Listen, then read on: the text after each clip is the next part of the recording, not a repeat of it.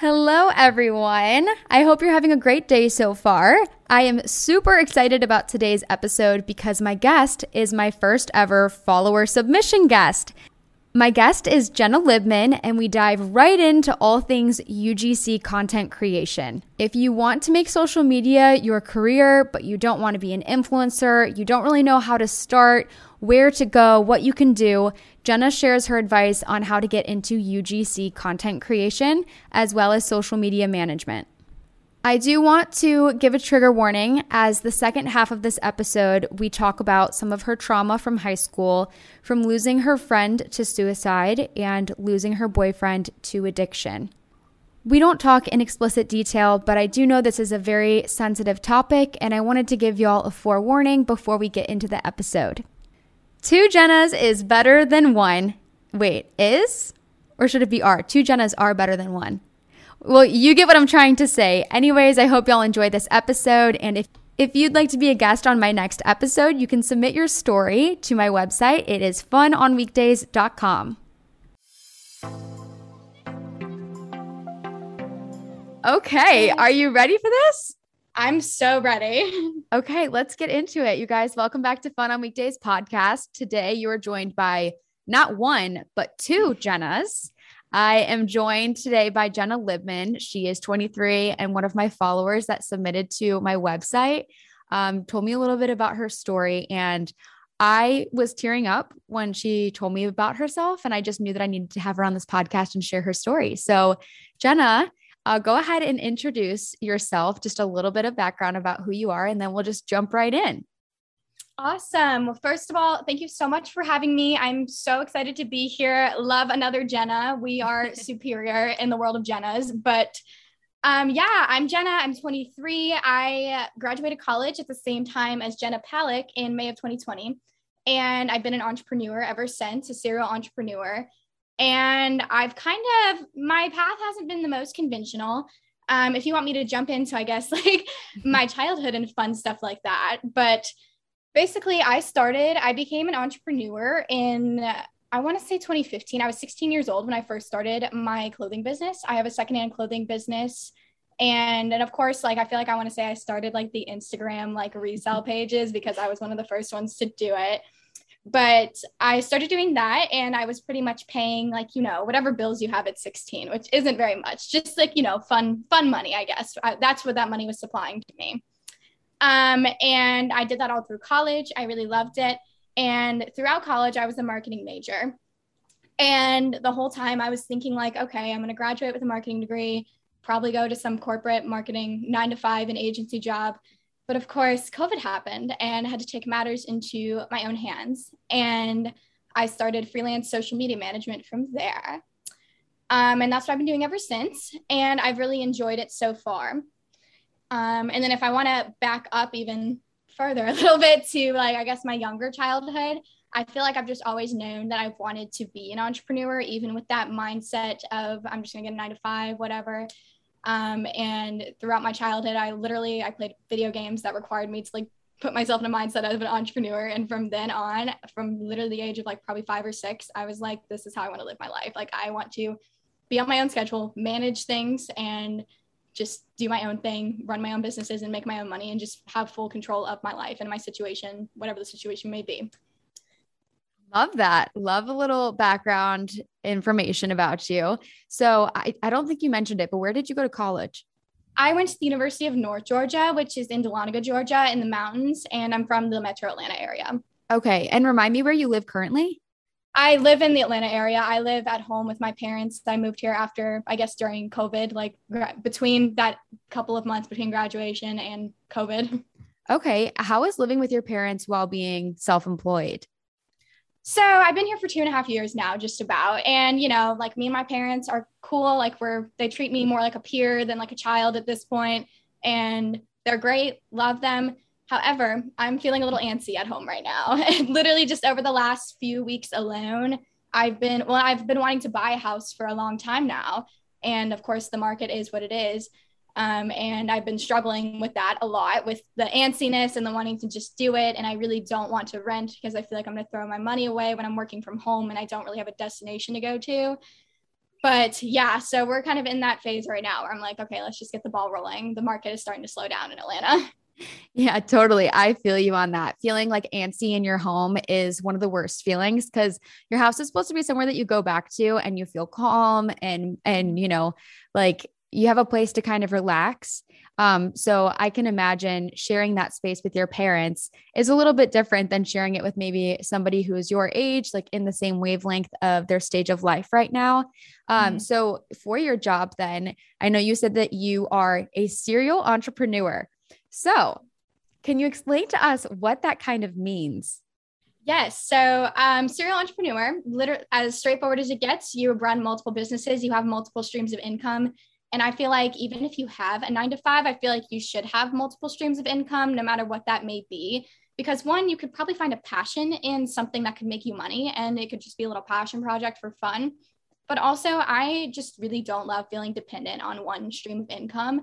And of course, I don't really have any bills to pay that I like, I'm not trying to pay for my dinner on the table every night. But I'm thinking about obviously for when that time comes, I don't want to lose one social media client and then feel like I can't feed myself or pay my bills. Mm-hmm. Yeah, that's a really good point. And so with your social media right now, you are on kind of like the opposite end where you are managing other people's social media accounts. Are you then the face of their content and everything, or you're just kind of doing like the behind the scenes? I'm mostly doing the behind the scenes, but with some of my UGC work for user generated content, there are a lot of opportunities out there. I haven't had one quite yet, but where I could be the face of like a TikTok account and just make like, 30 days, 60 days worth of content in one sitting and just be the full face. But I haven't had an opportunity like that yet. I've just been kind of making more one-off content in that regard. But as far as the management side, it's very behind the scenes. Okay, cool. So you do kind of both. So you manage their pages, but then you also create the content. And I feel like now there's this age where people don't, well, I do think a lot of people realize now, but prior to like maybe 3 years ago, this wasn't necessarily like a job. So can you talk a little bit more about UGC content, how you got into that? And I think it's a little bit different from what I do, right? Because like my face is like my page, I guess. And so you get to create the content and you still get to be a part of like building a brand without having to like put your own self-image maybe at risk. So can you talk about UGC and kind of, how other people can get into it and some of the pros and cons of working in that type of industry? Yeah. So I literally probably during quarantine, so I guess 2.5 years ago, I wanted to get into influencing and pretty much do what you're doing, where your personality is kind of your brand, like you are your brand. And with TikTok and with Instagram too, I've just had the hardest time with growing my following while also posting stuff that I genuinely just want to put out there and enjoy. So, and that's a lot of pressure on you, obviously. Like if you feel like you're doing all you can and you're still not growing and things still aren't happening for you, you get a little discouraged. But I was starting to really get into it in, I guess, January of this year. I like started using my LTK, started doing my Amazon storefront, all that fun stuff. And, made, pennies here and there from that kind of thing.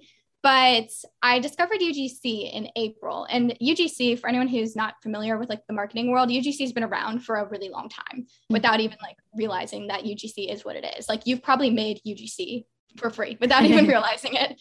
Absolutely. Yes. And the fun thing about it is you don't have that pressure about, your metrics, your, putting on a presence for yourself on social media. If you don't want to be on social media, you really don't have to. I'm not a huge fan of this, but there is like an opportunity to be a UGC creator without showing your face at all, like just fully, filming your hands, filming what's going on around you. I wouldn't do it that way, but it is possible. And I discovered this world of it around April or May, I think, and it's booming right now. Like if you're in the marketing world, you've probably heard about how crazy it is right now, just on TikTok and especially on Twitter as well. It's a huge community on there.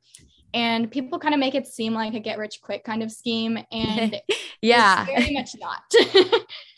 It's not like, it's not something that should be advertised as such. People who want to sell you a course will advertise it to you as such, but it does take a lot of work behind the scenes, and it takes a lot of patience and dedication because people will be posting on TikTok and Twitter, I just made $10,000 off UGC in my very first month. And then you're like, okay, well, where are my deals? Why am I not getting any offers?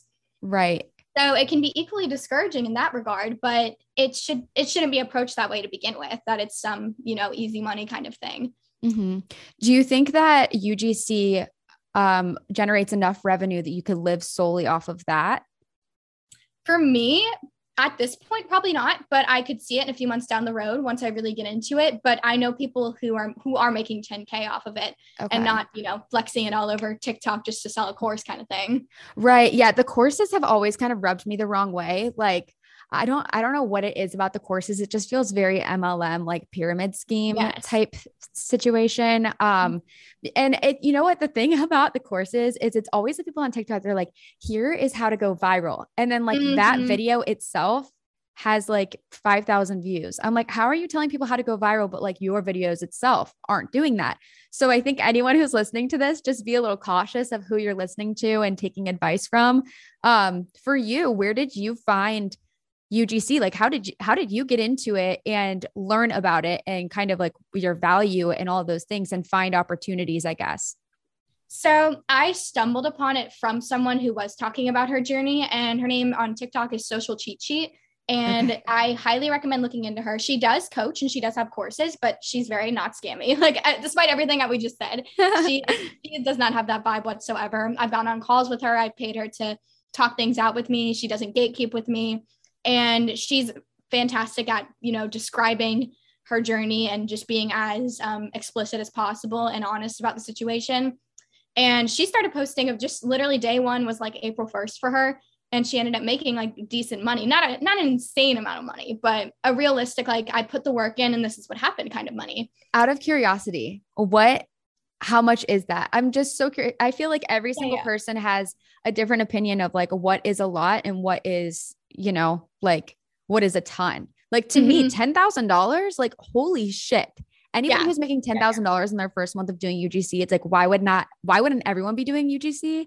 And then it could be like, okay, you made like 5 videos and you made $50. It's like $10 a video. I've seen so many people do that. And I guess like if you have the time to do that, then totally. But I feel like within UGC and content creation, there is such this gray area of the value of a video. And like, how do you find out how much you're worth if no one's on the same page because no one's really talking about it? Mm-hmm. Yeah, like it is really hard at this point because it's kind of a new thing to offer as a freelance opportunity because the values are all over the place. A lot of companies, even like these massive corporations, are doing just gifted work. I'm not totally against gifted work, but I feel like if you are some huge corporation with probably a decent sized marketing budget, maybe I wouldn't lean towards gifted work. And it's different, of course, if like you're working with a teeny tiny business, like a small business. I love doing gifted work like that. But the ranges as far as paid work are very much all over the place to where I'm getting offers for $10 a video, $30 a video, $70 a video. I set my rates personally at $150 a video currently. And good job, girl. More than one. Thank you. So I think I am justified in my price because I have 2 years of social media management experience, as well as I'm 23. I'm a member of Gen Z. I'm an active member of TikTok. So that definitely gives me an edge as well. Not to say that people are older or other generations can't do it, but as long as you are fully submerged in like TikTok culture and just know like what's trending and you keep up with that kind of thing, then you'll be solid in that regard. Yeah, I think that's a good point too, because like, I mean, obviously every single brand translates to a different generation. Like there's a lot of moms, there's a lot of like, I'm trying to think like homeowners, obviously, like you're not going to get an 18-year-old probably to do UGC for a homeowning business. But I definitely do think that having a knowledge of TikTok and trends and stuff definitely plays to your advantage. So with having 2 years of social media experience and setting your rate at $150, do you think what goes into somebody basically setting their rate for UGC video? Like, does it depend on the brand that you're working with and the deliverables they're asking for, or is it just a flat fee for any type of video, no matter how long it is, no matter what brand it is? So I think this relates into influencing as well, the way that you have to talk about usage rights and what's the word? It starts with a P. It's the length of time that they can use the video.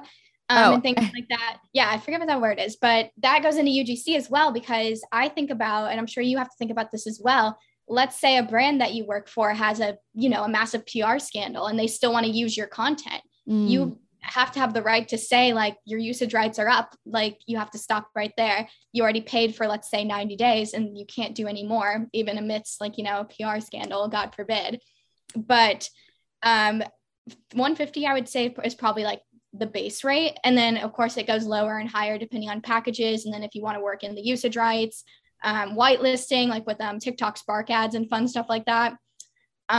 So it's very much all over the place. There's a lot of negotiation happening, and I'm always happy to negotiate with brands within a degree. But I do kind of you have to know your worth. You have to know your boundaries. I'm never, ever going to be in a place to probably take like a $50 for one video. That to me, it's not worth my time to sit and wait for the product to deliver, edit the video, wait for approval. It's not worth my time.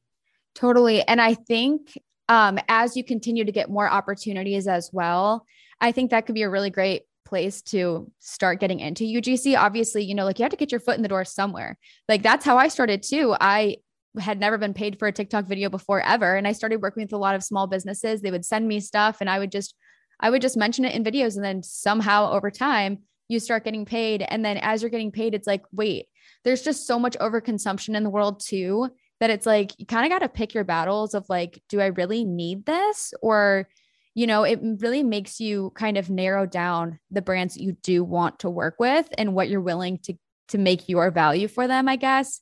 I did have a question. So you said $150 for a video, which is great. Like, that's awesome. I'm so fascinated by all of this because you don't consider yourself like an influencer. I wish I did. Honestly, I wish I had the platform to start influencing, but it's a work in progress. It's not going to be an overnight thing, but I consider myself, well, of course I consider myself a UGC creator, but I guess just a creator or content creator kind of thing. Yeah. See, I think there's definitely been a shift in kind of the phrasing of word influencer versus content creator, because realistically, everyone in their life, no matter how many followers you have, you are an influence. Like you are an influence of the people around you, of your friends, of people that you meet on the street or at Trader Joe's. Every single person has an influence in this world. Whoa. Oh my gosh. I almost just choked on my, on my throat. So going into UGC, then I just have a couple more questions and we'll kind of shift out. So how many videos would you say that you would get like per week? Right now it's very much in waves. And I feel like it's kind of the same with social media management and any, I guess, freelance opportunity. 1 week, I will have nothing for like 3 days, which means I can hang out and relax and take some days off during that time, because with social media management, it was really hard for me to turn off. And I'm still into social media management and it is hard for me to turn off. But UGC does allow me to have like those waves between periods of like, product being delivered and things like that.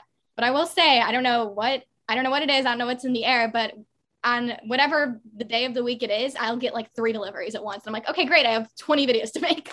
Yeah, good for you. That's great. And I'm sure it'll probably pick up too with the holiday season coming as well. So definitely. Absolutely. Is there a platform that you use to find opportunities, or do brands reach out to you directly? So I have been getting a lot more inbound because I've been growing my UGC specific TikTok quite a bit.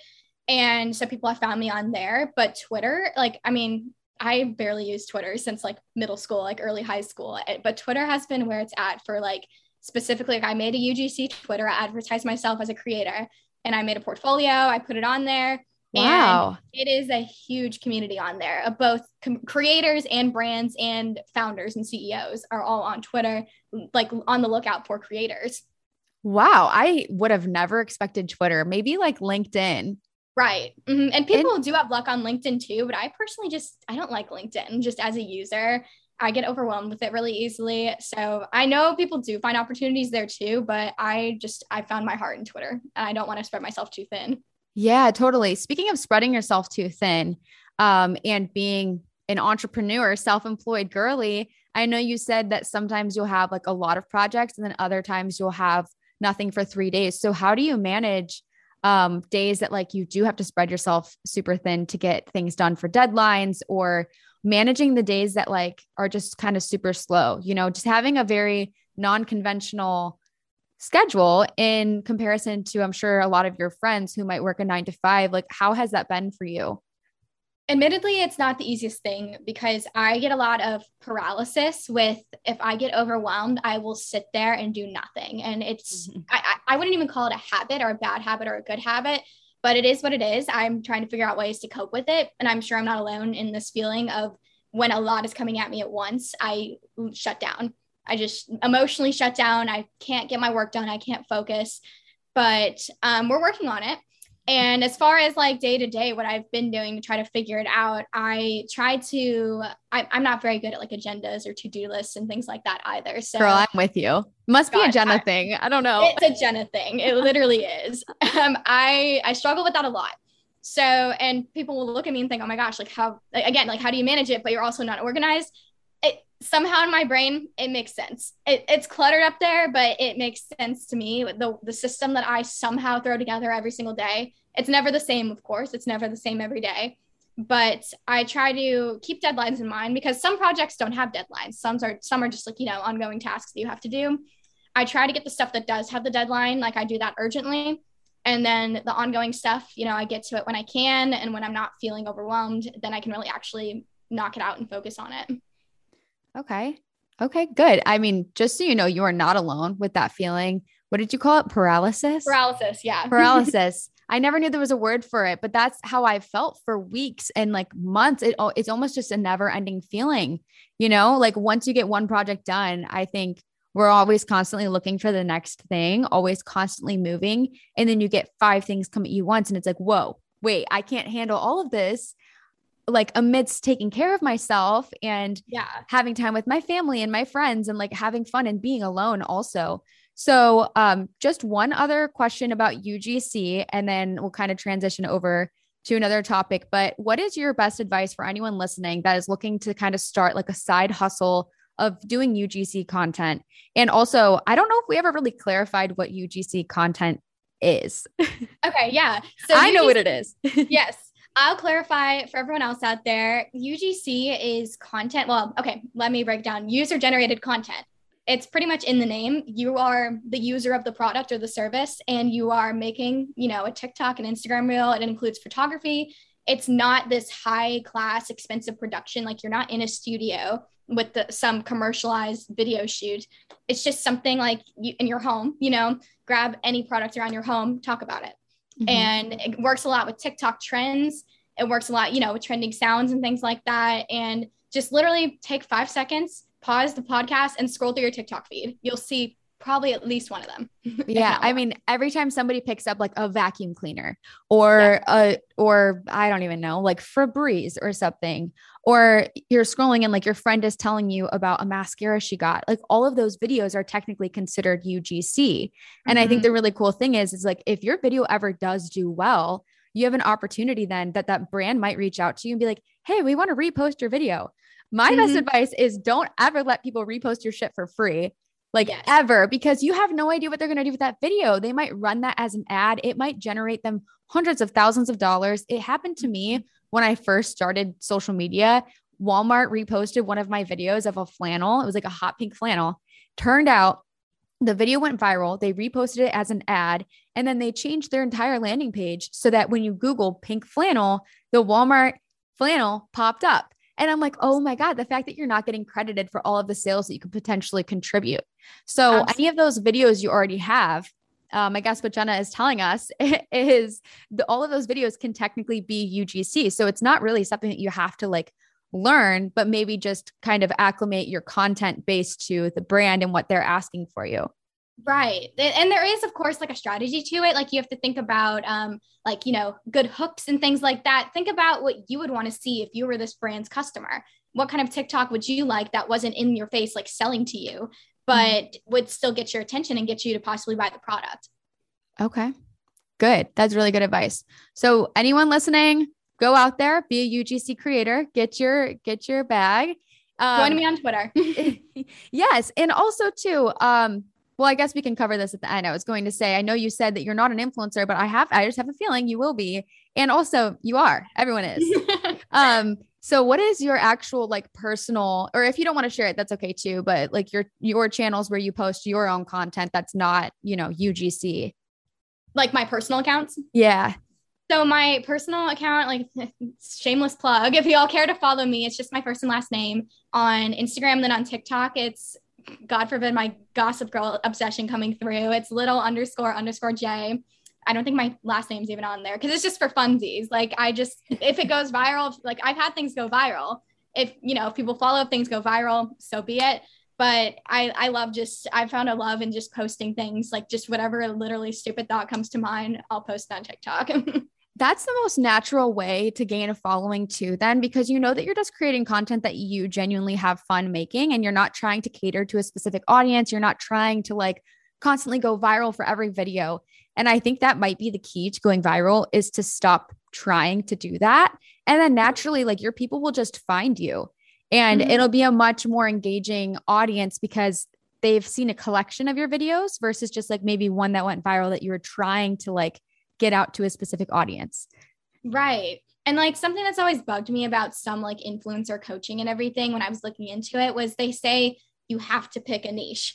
And I have so many passions in so many places. I love doing outfit videos. I'm a thrifter, so I love showing my thrift hauls. I love makeup and beauty. I love just making stupid jokes, like stupid sayings that are relating to a trending topic. I love talking about TV shows and books I'm reading and watching. Like, I don't want to pick one thing to talk about. And I felt very forced to when people were saying that, like saying you have to pick something. But now I just don't. Like, I don't care. I am so with you on that. I get so irritated when people say pick a niche.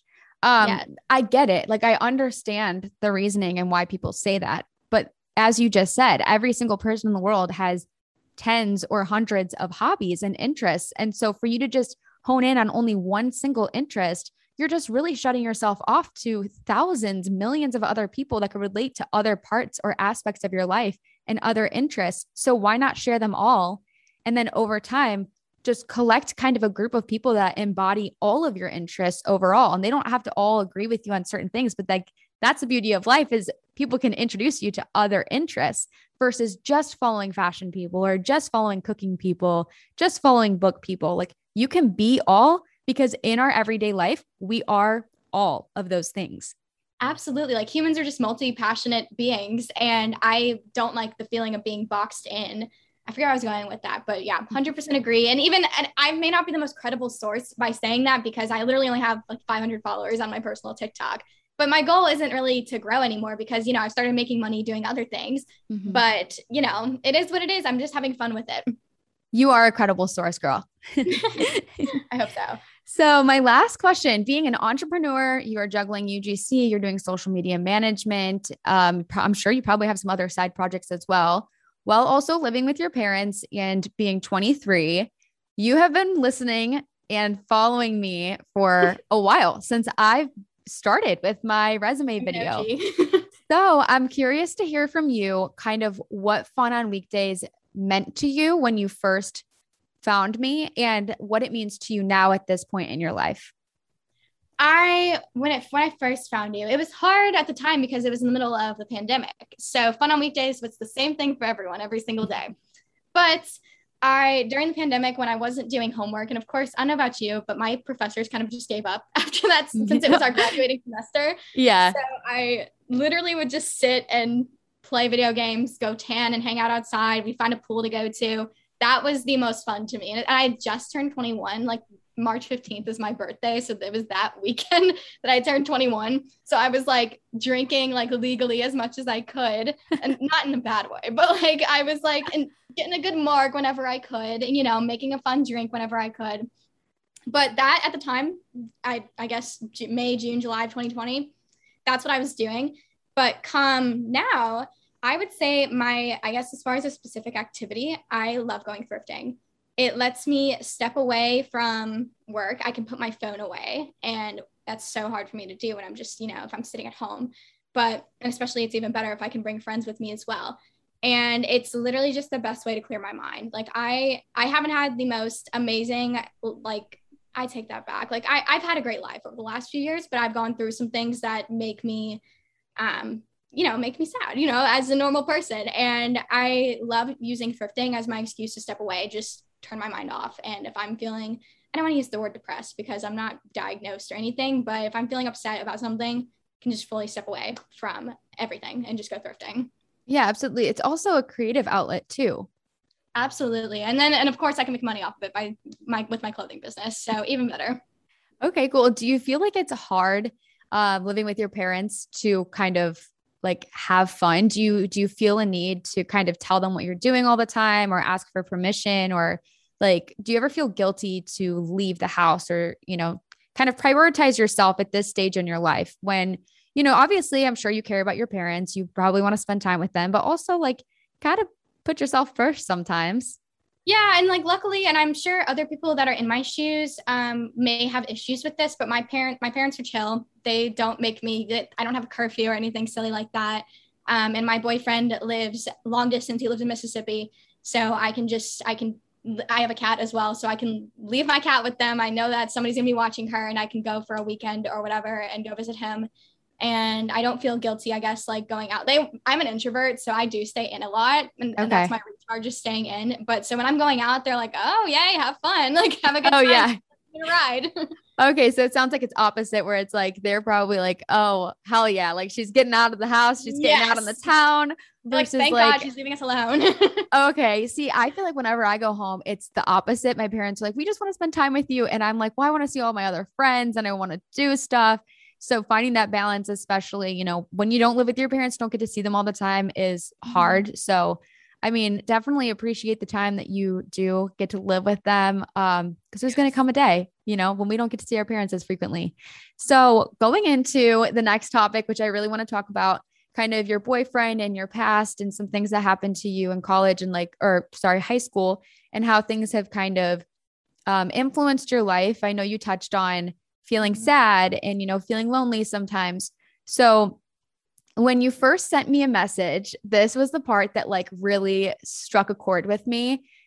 You told me about losing two people that you really cared about. I believe it was the senior year of high school. So, if you are comfortable, if you would like to share kind of a little bit about that story, and by all means, only share what you feel comfortable with. And if you don't want to, we're good. We don't have to. But Absolutely. No, I'm very ready to share my story because I tell people, of course, and I'm extremely open about telling my story. I post on social media. I'll get into the advocacy that I do in regards to the situations that happen. But I've always been told I should write a book as well about a memoir, if you will. But this is a really good platform for me to do so. Like I feel like the last 5 or so years have led up to this moment. That's so dramatic, but like it's true. Like I feel like I'm at a perfect place right now to share my story. So anyway, let's get into it. So my senior year of high school starts, and I was dual enrolled at a local college near me. So I was not attending my high school at all. Like I was in my senior year of high school, but I was doing freshman classes. Which, by the way, I'll just take a side note. If you're a rising senior in high school, that's what you should be doing. I Mhm. got my whole freshman year of college for free just by doing this with a local college.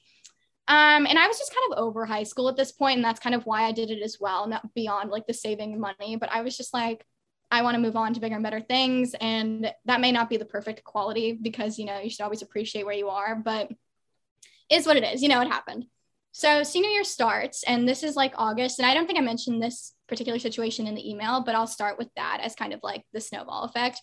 It was my boyfriend at the time's best friend. He passed away suddenly. He had cystic fibrosis. So it was one of those things that like he had a terminal illness, like, think anything could happen at any time, but it was sudden and unfortunate when it happened. I wasn't super close with him. So of course I was upset, but I carried on. I was fine. And like after a few weeks, but then come December, one of my really close friends, we hadn't talked in over a year at that point, but we were definitely childhood friends. I don't know if I needed to put a trigger warning or anything, but she committed suicide. And that was completely sudden, of course, so you can't predict that. And that was New Year's Eve of my senior year. And when I tell you this rocked the community, like it was insane. And I'm not from a small town. I'm from like Metro Atlanta, like just outside. So it's a big town, but it has small town vibes where everyone knows everybody. Everyone knows what's going on. And Mhm. she was very popular. She had a lot of friends. She was a cheerleader. Everyone knew who she was. So people were shocked that, you don't expect the cheerleader to be harboring all this trauma and depression, of course. Yeah, of So course. Yes. And so rocked the community. This was like, of course, over winter break. So I go back to school, like I go to her funeral, all like the rest of us do. It was horrifying. Like truly, I would never wish that experience upon anybody, to lose somebody in that sudden and terrible way, and then to have so many unanswered questions about the situation as well. Like I think about her, I'd probably say every day. And it sucks because, like I said, we hadn't talked for over a year at that point, and we did not our friendship was not ended on a good note. So that's even harder to deal with. But day by day, we just live with it. I wish I had advice to give to somebody who's also going through the same thing, but gosh, it's hard to tell people how to deal with a situation like that, even though you've been through it. Yeah. Do you feel like, because you guys never really reconciled, do you feel like you have just a lack of closure that you have been kind of harvesting over the couple of years and just thinking about like things that could have gone differently? Absolutely. And then that's really sad to say because I have made a lot of peace with it over the last, and this was 2016. So gosh, almost 6 years ago. At first, of course, the closure was not there. It was very hard to come to terms with it. She shows up in my dreams a lot. So I feel like I get a chance to see her there. And I don't remember a lot of details from my dreams literally ever, unfortunately, but I remember her appearance here and there. And I'm like, okay, great. I get to see her again in a positive light, hopefully. Gosh, hopefully it was a positive dream, but there is a lot of lack of closure with any sudden death in that way, especially so young. And of course I could always say I have regrets or wish that things went another way, but there's no use in having those kind of regrets. It would hold me back a lot more than I feel like I am. That's a really good outlook to have on it. I think, especially when something so tragic happens, I'm sure, and I cannot speak to my own experience. I'm very grateful that I've never lost someone close to me in this way, to look back and just constantly think of like the guilt of, I should have texted her, I should have called her, or I should have hung out with her one last time, and to not fixate on the guilt, but to look forward. And I think seeing her in your dreams is probably a sign of, she's doing better and she's, like thinking about you and she wishes you well as well. So I think that's a really great outlook to just kind of move forward and live your life in honor of her versus, letting that guilt hold you back. I guess a piece of advice that I could give to somebody who knows somebody who may be going through something like this is to, again, not feel that regret. But I have to remember, especially about my specific situation with this friend, that she had a ton of trauma and horrible experiences in her childhood that me as like a fellow 16, 17-year-old girl, there's no way I could have relieved her of this trauma. You have to remind yourself that you're only one person. You're not a professional therapist. You're not a psychiatrist that could relieve somebody of this horrible upbringing and trauma they could be going throughout their whole life. And then even worse, if you didn't know about these things till after the fact, they probably made it that way on purpose. And there's nothing you can do. And as terrible as that sounds, like there is stuff you can do. You can be there for them as much as you can, but there's only so much power you have. And you have to remind yourself that if you ever feel that kind of guilt. Big news, you guys. If you haven't seen yet, I am hosting my biggest event ever. It is in Austin, Texas on August 26th, which is Women's Equality Day. We will be celebrating my podcast 1-year anniversary in the only style that I could possibly think of, which is a country disco carnival. Duh. I mean, what else would be on brand? Tickets are on sale in my TikTok and Instagram bio, as well as my Facebook group. Country disco attire is encouraged. It is not mandatory, but think cowboy boots, sparkles, patterns, pink, orange, silver, metallics. If you need any outfit inspo, I have created a Pinterest board that is linked within the tickets, and I've also linked a bunch of options on my Macy's landing page, which is macys.com/FOW. Again, don't feel the need to buy anything new, but if you are, make sure you get a good deal. Head over to Macy's. Again, macys.com/FOW, and I will see you guys on August 26th. So March of 2017, I had just turned 18, and our prom, my high school prom, was the following weekend. And I had been dating my boyfriend at the time for almost 2 years at this point, and he was deeply struggling with addiction for I would probably say a lot of his teenage life. And people can argue with me about this, but I can very boldly say that weed can be addicting, and it can't kill you. I don't know the sciences on why or how things happen like in your brain or anything, but I watched him like just basically become more of a zombie the more weed he smoked, on top of things like Xanax coming into play and things like that. The combination of things like that, it's hard to watch somebody and just for other people to come in your ear and say, oh, but weed's not addictive, it won't kill you. But that was the easy part, I guess, of the situation. And it got harder further into our relationship, probably I would say 6 months before he passed away, when he got into hard drugs like heroin and things like that. So, and people always ask me as well, like, were you aware of things like that going on for the time period it was going on? And I very much wasn't. And addicts in general and people who have addiction, they keep their loved ones very out of the loop because sometimes they feel ashamed of it. And they know that loved ones could judge them for something like that.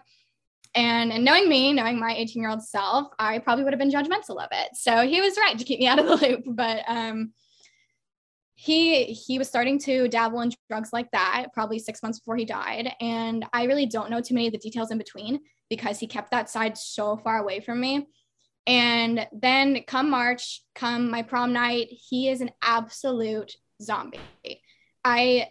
Something in my head was telling me something was wrong, but I couldn't put my finger on. Like, he was so off. Something about him is just not right. He physically looked like sickly. And it's terrible, obviously, to see someone you love go through something like that and then not know why, because obviously I didn't know the full situation that was going on. The next day, he calls me and he was like, and I was actually not happy with him because of the way he behaved on prom night, because I thought he was being a bum and he just didn't want to go to prom. But he calls me and he was like, hey, like, everything okay? Like, are you still mad at me? And I was like, nah, like, let's hang out later. Call me later. And that was that. And he overdosed that day and he didn't wake up from it. My goodness. So I'm so sorry. I'm so sorry. It's okay to not have the right words to say because most people don't. So, and I have a layer of dark humor with me as well. So if I ever make a joke that comes across a little strange, you can stop me.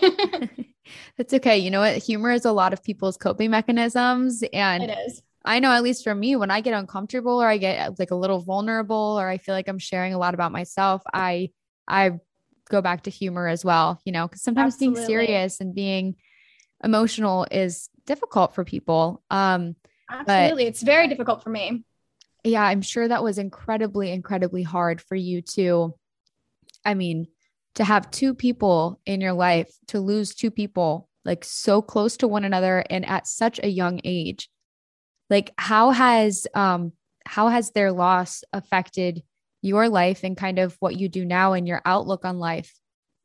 Well, and I go back to even just emailing you to begin with. I'm not sure even why I felt compelled to even just tell you these stories, but I feel like it all ties in obviously with my life and my business, because when he passed away, I knew nothing else but to submerge myself in my business. Like, and at that point I wasn't doing social media management yet, but I just had my little clothing business, and I literally had like the best financial months of my life at that point because that's all I knew what to do. I was like, I don't know what else to do. I can't. And unfortunately, I will say this was a bad call on my part. I never like took days off of school or work or anything, and that was not smart. But and nowadays, if something like that happened to me now, I would absolutely take my time and grieve properly. But I did fully submerge myself into my work, got my schoolwork done as needed. I was failing college econ at the time. I don't blame you. It's so hard. I was not good at it either. It almost took me out. It was the hardest class for no reason. But I turned in a test that next week with tears on it because I was crying mostly about how I was failing and I didn't have time to study because I was grieving. And obviously that is such a toxic mindset for yourself to be in. And I wouldn't wish that kind of mindset upon my worst enemy either. But I turned on a test with tears on it, and I explained to the professor, I'm sorry, I can't finish this test. Not only am I failing beforehand, but I'm going through this and that. And he was like, it sounds like you need to get some help. I was like, yeah, you're probably right, but here's my test. I can't finish this. And so I highly recommend if you ever go through something like that and you feel like you have to keep pressing on, please take some time off. Like, gosh, give yourself time to process and grieve properly, get into therapy, talk to people, like surround yourself with people who love you. Like there's no reason why you should feel compelled to keep going when you go through something so traumatic, especially at a young age. Mm-hmm. Did you feel like it was difficult to ask anyone for help?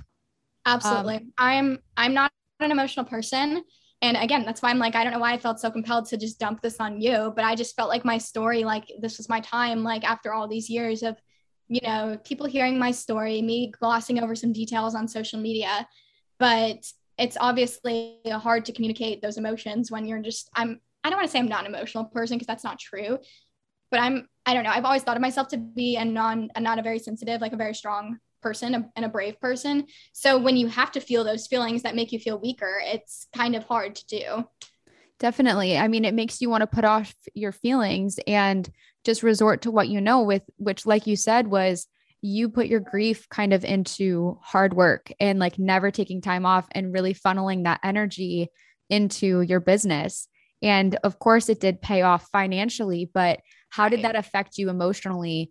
Because, one thing that I think anyone can tell you at any age is that money really, well, I mean, I don't know if anyone will tell you this, but I feel like money doesn't always equal happiness. Like, of course, yes, money buys you things and it can help you be happier, but it's not full happiness and full fulfillment and full like healing. So how did that kind of translate for you? Well, it actually kind of changed my mindset on that perspective because at that point, when I hadn't really, like, I've never really had any relatives die that I was close with or anything of the sort. So to me, money was happiness. My business succeeding was happiness. So when that was going on and I still was unhappy, that kind of was a wake up call to me to like, obviously there's more to life than money. And of course, financial security is a very happiness fulfilling thing.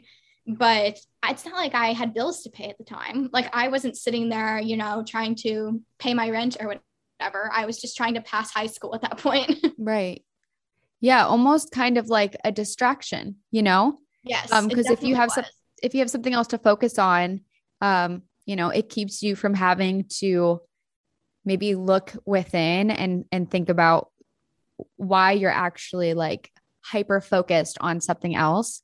So after all of that, were you able to find somebody to kind of confide in and be able to talk about your emotions with and everything? Well, it was hard for me because I was considering not going to college. Like, I don't know if I've ever even voiced that out loud, but I was like, there's no reason for me to go to college at this point. I can just run my business and live at home and figure it out from here. But I did go to school on time.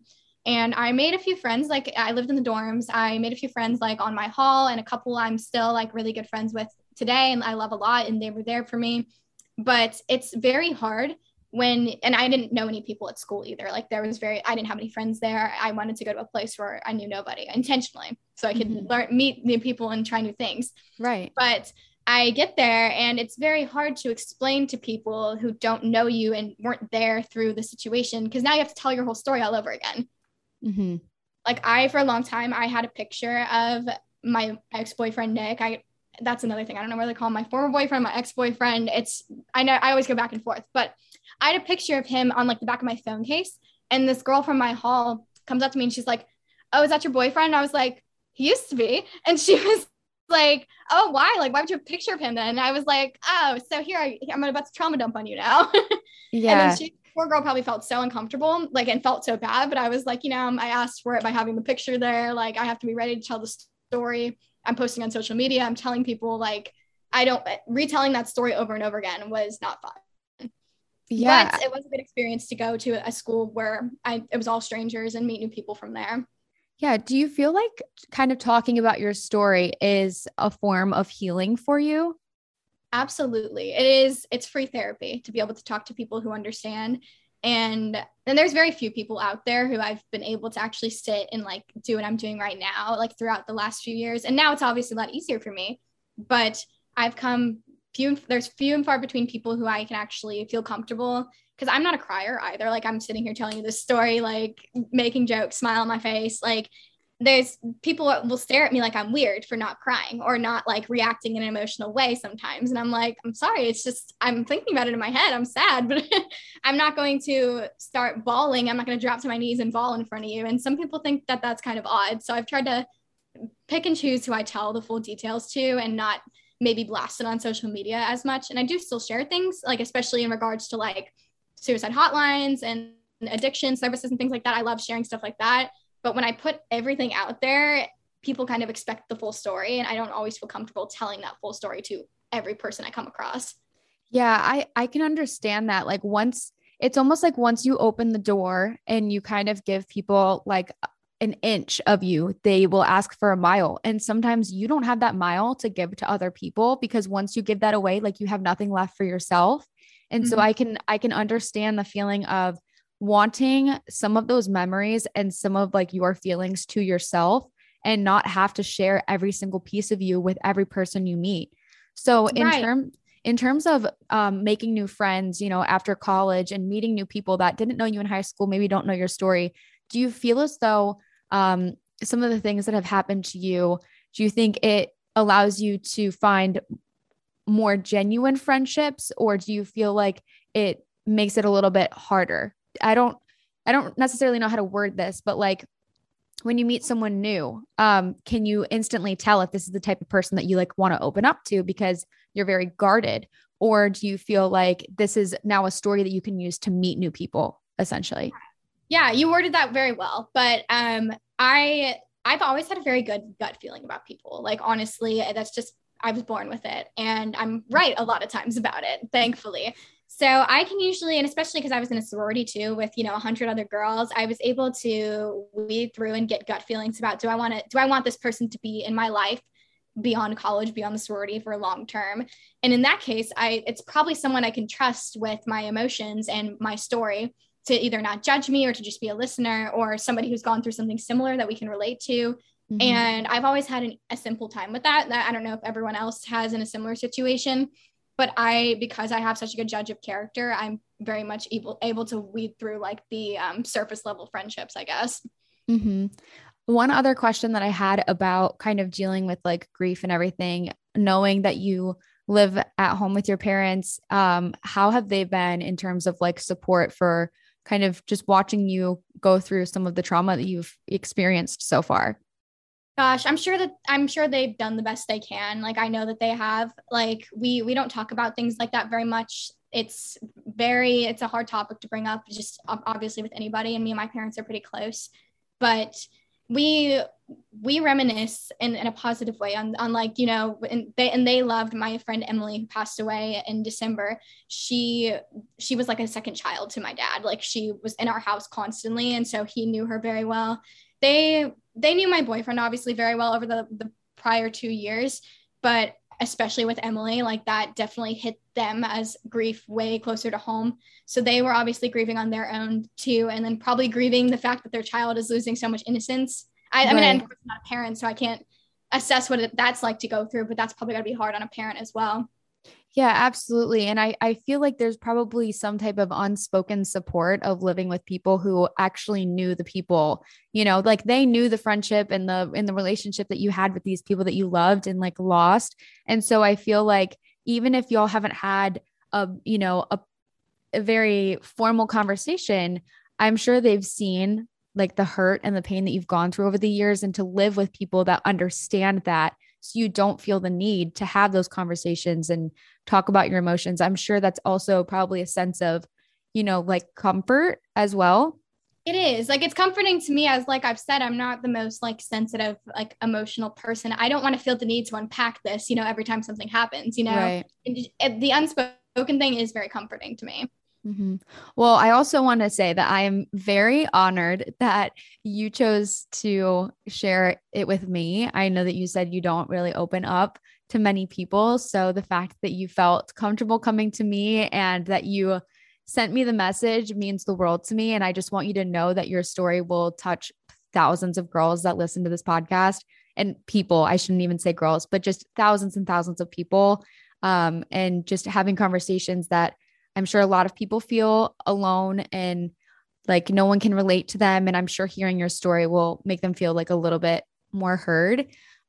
So to kind of wrap things up, it sounds like you are happy now. You have your businesses that are thriving, and you mentioned that you have a boyfriend. I do. That's shout out to John Michael if he's ever going to listen to this. But yes, we've been dating for almost 2 years now, and he's been my only boyfriend since the situation. And despite everyone else telling me like it's time to get back out there, I was like, I'm going to do this on my own time. I'll figure it out. And I've never been the kind of person to look for like a boyfriend or look for friends or whatever. I guess I'm just lucky that people usually come to me, but the situation opened itself up to me. And so we've been together for the last almost 2 years now. That's great. You just have a good energy. People just are attracted to you. I mean, just like me, I'm like, I have to have this girl on here. I can just tell by your words, just the way that you wrote your message to me. I was like, I can just tell that she's going to be great. She has an awesome story, and I could just tell your like character and charisma through your words. So it's not surprising to me that that he came to you, and same with your friends. So y'all are long distance. How is that going? It's been 2 years, right? Well, he's only been long distance since May. Okay. He's lived nearby for the prior, I guess, 1.5 years, but he's in the military, so that's fun. But we're very independent people, which is perfect for me because I've always been very independent, and I'm an introvert as well, so I recharge in my own space.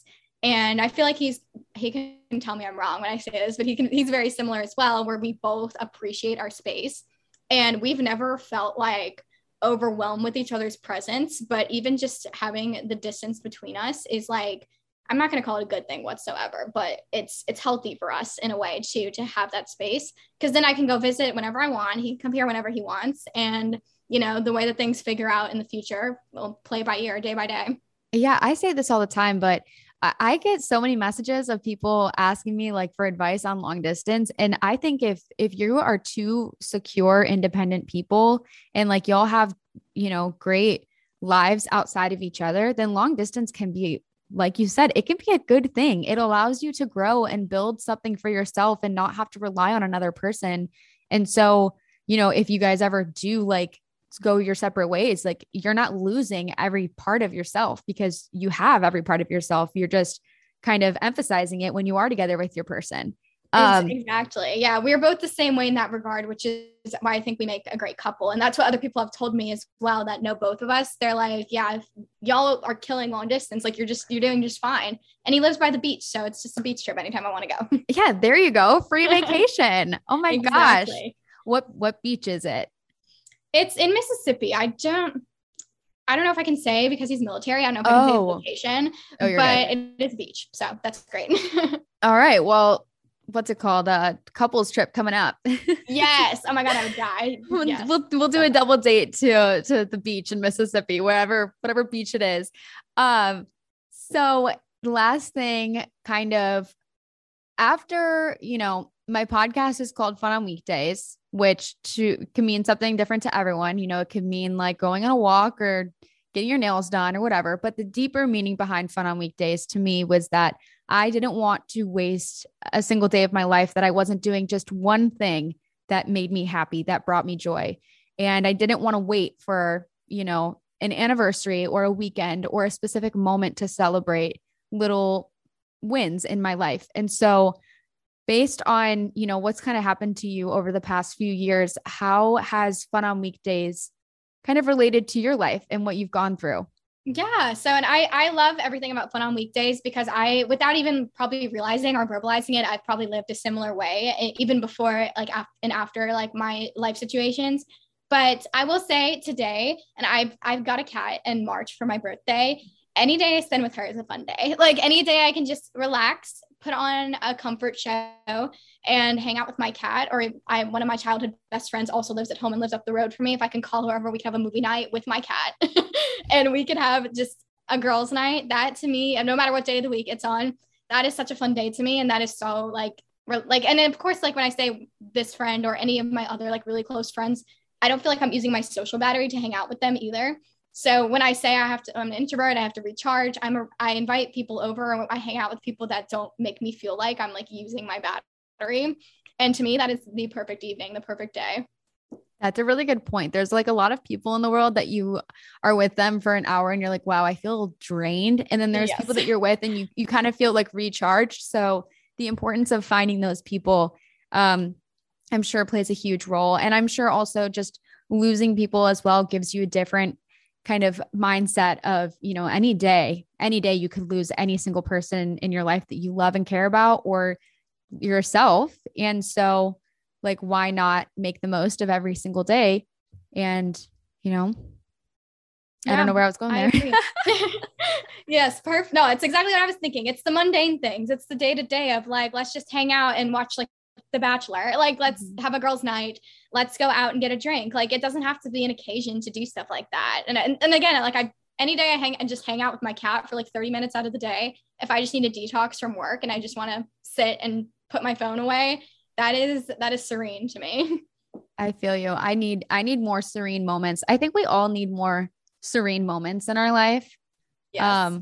Especially right now, I feel like it's back to school season. I know a lot of people are in college or just like, even if you're not in college, back to school season, for whatever reason, I am still affected by it, even though I'm not in school. Like, tell me why I'm stressed out. I don't know. Literally.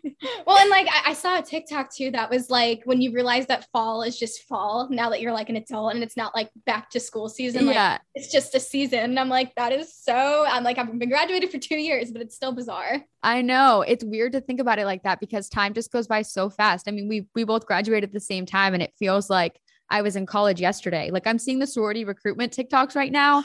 And I'm like, oh my God, this is striking a chord with me because it's just bringing me back to philanthropy season. Like, it's crazy to think how much time passes so quickly. Yes, I agree. And for me, because I was in a sorority as well, and we did recruitment in the wintertime. So every year, like I'd have recruitment, I'd see everyone going through it in August. And I'm like, all right, when's our recruitment time? Like it's time will come. So come January, when I see all of the girls from my school doing it, I'm going to feel the same thing of like, oh, I kind of wish I was there. Yeah. It's that sense of FOMO, just looking back and being appreciative of the times that you had, but also like we're in a new stage of our life where we have so many things that those girls that are in college right now in your sorority are looking forward to being able to have the chance to do what you're doing right now. So I always try to remind myself whenever I'm like, oh man, I really wish I was doing that right now. I'm like, you know what? They're probably thinking, man, I wish I was doing what she's doing. So there's pros and cons to every situation. The grass is always greener. So I guess if you just appreciate like wherever you are right now, I feel like you will be smooth sailing. Love that. Well, thank you so much, Jenna. This was a great episode. I feel like, as you just said, I feel recharged after talking to you. And that is the sweetest compliment. There's a lot of times I do an episode, I'm like, oh man, sometimes, and this doesn't happen often, but like more frequently when I'm doing episodes alone and I get drained by myself. And I think it's important to bring people on like you that kind of uplift me and bring the energy up. And also I just know the value of this episode that will reach so many people. So I feel good. I hope you feel good. I hope everyone listening feels good. And I do. I feel good because, and I've always said, like, I don't know why I felt compelled to like tell you this and why I wanted to come on here. And now was the time to tell my story, but you put yourself out there as such like a friend. Like all of your TikToks make it seem like I'm on FaceTime with a friend, like literally dressing you up and picking out your outfit. Like, and I know you do it that way intentionally because it's so comforting. Like I felt like I know you, even though it's a parasocial relationship. And even though you didn't know me, I'm like, I want to tell this girl, I feel so compelled. Her audience will feel so like, it'll resonate with her audience. It'll be a perfect fit somehow. And we're both named Jenna, so even better. Yeah, absolutely perfect fit. And just, they stay forward. It's no longer a parasocial relationship. This is a friendship because now I know you. See, that's the thing is like, I love the podcast because I get a chance to actually hear other people's stories instead of just constantly telling my own. So anyone listening, if you feel compelled by this episode and you have a story that you'd like to share, whether you're talking about your job or your life or relationships, friendships, literally anything, you can do the same as Jenna. She just wrote me a message on my website, which is funonweekdays.com, and tell me just a little bit about yourself and what Fun on Weekdays means to you. And who knows, maybe next week you'll be my guest. Yes, please do it because, and like Jenna always says too, make it happen. I just felt compelled to literally, I listened to your podcast that day and I forget there was something at the end that was like, that you were telling people to reach out to you. And I was like, maybe I should do it. Just make it happen. Like, I'll just type up my little message. And then I hovered over the send for a little bit and then just full send. And then the fact that you responded, I was like, oh my God, wait, this is for real. Well, I'm glad that you sent it. Here we are now. And so I guess that is the end of our episode, you guys. Thank you so much, Jenna. This was beautiful and you're so eloquent. So who knows? Maybe next time I'm in Atlanta, Georgia. Yes. Yes. Whenever I'm in Atlanta, I might be doing an event there. Who Please. knows? Wink, wink. I will have to have a little slumber party with you and let me know when you're in Austin. One of my good friends, she's moving away from Austin, unfortunately, but she's lived there for the last year. And I went and visited in March and I was like, oh my God, I'm in the same town as Jenna. Like, I'm gonna make the parasocial relationship real. It is real. It is real. Text me when you're back. And you guys, I hope you enjoyed this episode. I'll talk to you all next Tuesday.